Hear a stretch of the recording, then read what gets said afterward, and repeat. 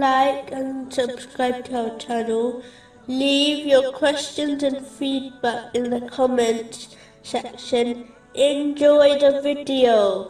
The next divine name is Al-Muqit, which means the nourisher.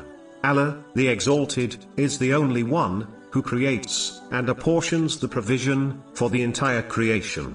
It can also mean the keeper. Allah, the Exalted, keeps a strict and detailed account of the entire creation. The Muslim who understands this divine name will not stress over their provision, and this worry will never take them towards the unlawful, as they know Allah, the Exalted, has apportioned the provision for the entire creation over 50,000 years before the creation of the heavens and the earth. This is confirmed in a narration found in Sahih Muslim, number 6748. How can a person's provision escape them when it was assigned to them so long ago? The same way the body requires provision, so does the soul.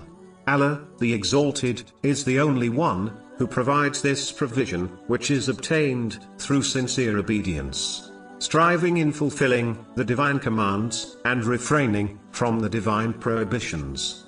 A Muslim must act on this divine name by fulfilling their responsibilities by providing for those under their care, according to the teachings of Islam.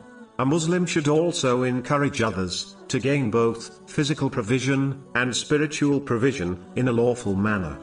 The next divine name is Al-Hasib, which means the reckoner. Allah, the Exalted, is the only one who will hold the entire creation accountable for their deeds. The Muslim who understands this divine name will only obey Allah, the Exalted, and avoid his disobedience, as they know no deed, good or bad, will escape the reckoning of Allah, the Exalted. A Muslim must act on this name by judging their own deeds before they are reckoned by Allah, the Exalted. The one who does this will be inspired to sincerely repent from their sins and strive to fulfill the commands of Allah, the Exalted. The one who fails to do this will only sink deeper into heedlessness until they reach their reckoning on a great day.